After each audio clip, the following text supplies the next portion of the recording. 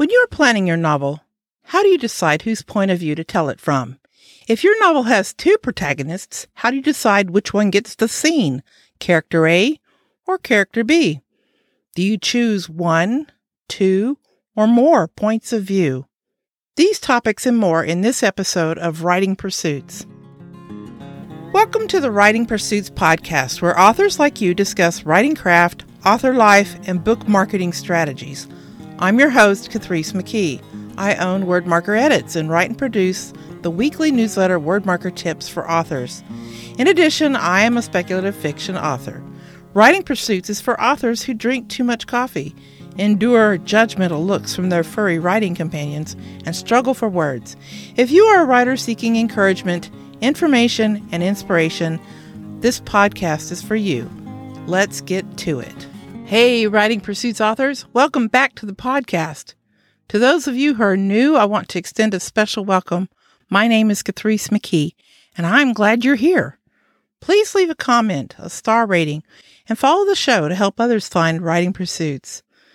Today we will discuss types of point of view with examples and answer the three questions at the beginning.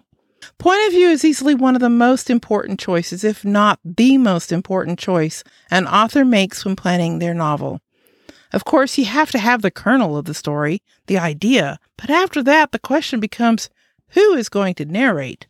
Is it the fiction author, who by default knows everything? Or is it a reporter who stands outside the story and is limited to what they can observe? Is it told from the main character's viewpoint, and thus limited to what they know and think? Or does the story put the reader in the leading role?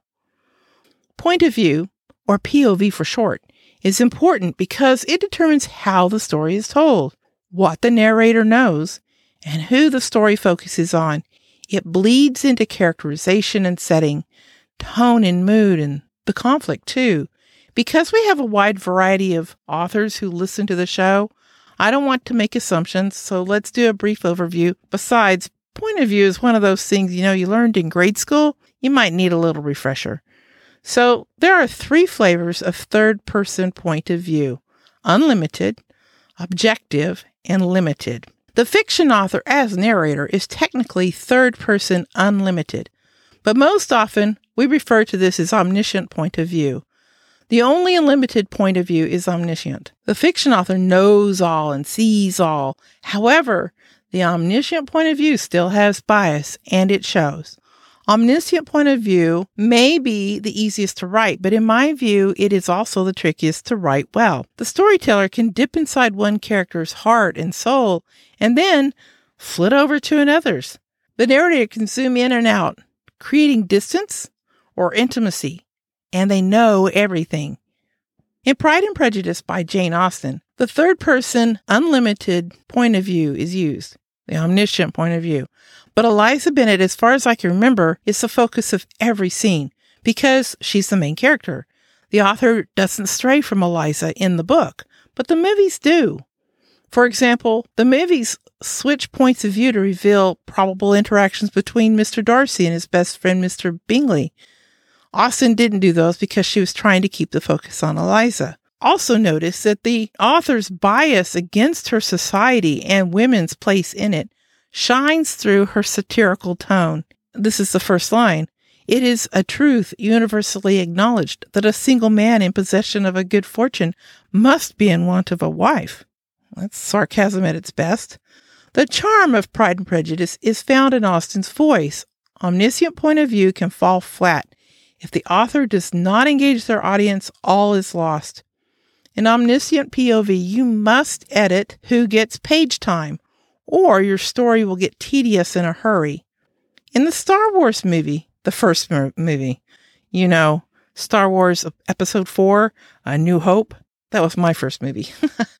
The word crawl at the very beginning is written from a third-person objective point of view. A long time ago in a galaxy far, far away, and it continues. It is a period of civil war. Rebel spaceships, striking from a hidden base, have won their first victory against the evil Galactic Empire. During the battle, rebel spies managed to steal secret plans to the Empire's ultimate weapon, the Death Star, an armored space station with enough power to destroy an entire planet. Pursued by the Empire's sinister agents, Princess Leia races home aboard her starship, custodian of the stolen plans that can save her people and restore freedom to the galaxy. The narrator is not part of the story. They simply report on what's going on. I'm not saying they're completely objective, but it's mostly objective. They did call the Galactic Empire evil, so the narrator is not part of the story. That's what you need to know. They're trying to tell it in an objective manner. I know there are Star Wars books, but I've never read one, and I feel like I ought to apologize. But if I wrote Luke's story, I would probably tell it in third-person limited point of view. Third-person limited is perhaps the most common POV used today. Omniscient knows everyone's thoughts and feelings. Objective tries to stay objective. And limited is limited to the thoughts and feelings of one or more characters. In limited POV, the narrator is usually a character. Unless your story is about a mind reader, they don't know the thoughts and feelings of other characters unless the others tell them or show them. And how much can you trust another person's communication, really? Authors frequently adopt the viewpoint of one main character or maybe two. Each protagonist should have a growth arc, and less important characters do not require a character arc, even if a few scenes are told from their point of view. Tony Hillerman wrote a long fiction series about the Navajo tribal police, continued today by his daughter Anne. These books feature two protagonists, Joe Leaphorn and Jim Chee. Hillerman chose the third-person limited point of view for both Leaphorn and Chee. The older cop, Leaphorn, drives the younger one a little bit crazy with his methodical approach to investigation. In some scenes, the characters appeared together. But when this happened, Hillerman wrote the scene in just one point of view, either Leaphorn's crusty POV or in Chee's impatient one. Anyway, the novels effectively use the gaps of knowledge between the two men, and sometimes their geographic separation, to heighten the tension and raise the stakes. And now, a word from our sponsor. This episode of Writing Pursuits is brought to you by Wordmarker Edits, trusted by fiction authors since 2014 to take their writing to a new level of excellence. From developmental edits and coaching to the finer points of line editing, copy editing, and proofreading, we help you prepare your story for the journey ahead. For more information, go to wordmarkeredits.com. And now, back to Writing Pursuits. Let's talk about first-person point of view. Another great choice for Luke's Star Wars story would be from his internal viewpoint in first-person point of view. The difference between third person and first person is most obvious when you check the pronouns. Third person uses he, she, they, them, her, him, and their. First person uses I, me, my, we, us, and our. First person point of view is fairly easy to write, in my opinion. You slip inside your character and go. You become your main character. You know your MC's thoughts, what they sense physically, and how they feel emotionally. In the first person, you cannot know for sure what others around you think, sense, or feel, unless the other characters reveal these things. Your point of view character must use their physical senses, their intuition, and their assumptions to figure out what is going on, and often they draw the wrong conclusion. The Hunger Games series by Suzanne Collins is told in first-person POV, so the reader knows only what Katniss Everdeen experiences, what she learns from others, or what she deduces about the world around her. It starts this way. When I wake up, the other side of the bed is cold. My fingers stretch out, seeking Prim's warmth, but finding only the rough canvas cover of the mattress. She must have had bad dreams and climbed in with our mother. Of course she did. This is the day of the reaping. When you write a story in first person, you are not obligated to tell the reader everything. It's fine to withhold information the readers might want to know. Let them wonder. Even though Collins uses a cliché, waking up, in her first line, she checks all the boxes of a great first paragraph.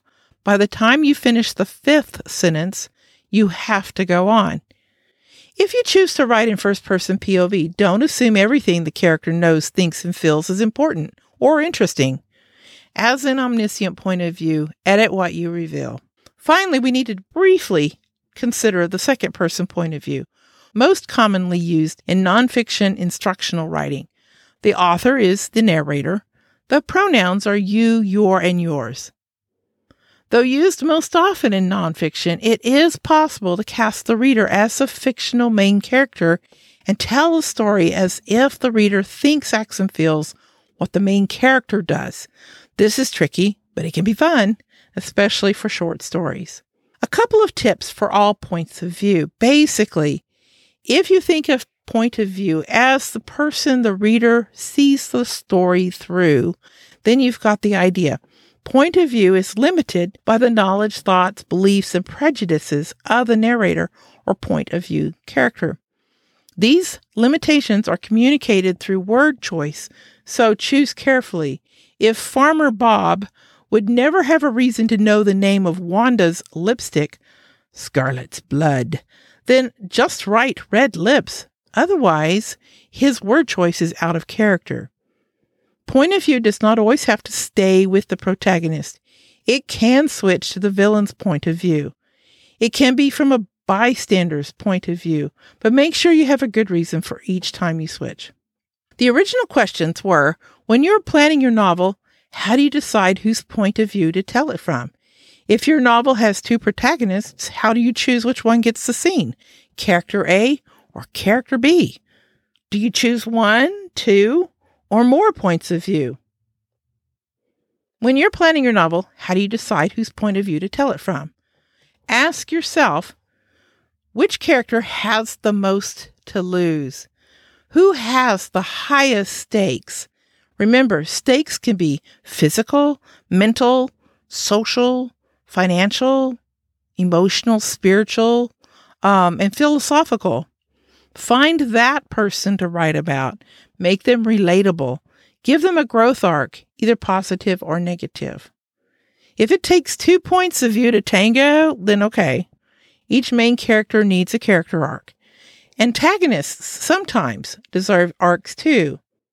If your novel has 2 points of view, how do you decide which one gets the scene, character A or character B? Well, let's say the characters are separated, then it's easy to choose. But if they're together, the choice is more difficult. Generally speaking, I choose the character most impacted by the action in the scene. Specifically, though, which character tells the story better? Which one is more compelling? If you're not sure, write the scene both ways and then make your choice. Do you choose 1, 2, or more points of view? Well, obviously you can have more than 2 points of view in your story, but each viewpoint must be essential. It's fine to have a cast of thousands, but the reader doesn't want to spend time in everybody's head. Really, they don't. They want to become attached to someone they can relate to and root for. You want your readers to be invested in the outcome for your protagonists, so don't water the story down with too many points of view. Okay, today we have covered types of point of view with examples, and we've answered those questions that we just talked about. If you have questions about today's topic, please leave a comment at writingpursuits.com, episode 5. That's all I have for you today. Until next time. Thank you for joining us today. If you enjoyed this episode, please leave a comment and follow the podcast. If you're new around here, I hope you will join the Writing Pursuits author community for more content and to receive word marker tips for authors. That link and all the links mentioned in today's episode are in the show notes at writingpursuits.com. Please join us on Wednesdays for new episodes. And keep writing, my friends. Keep writing.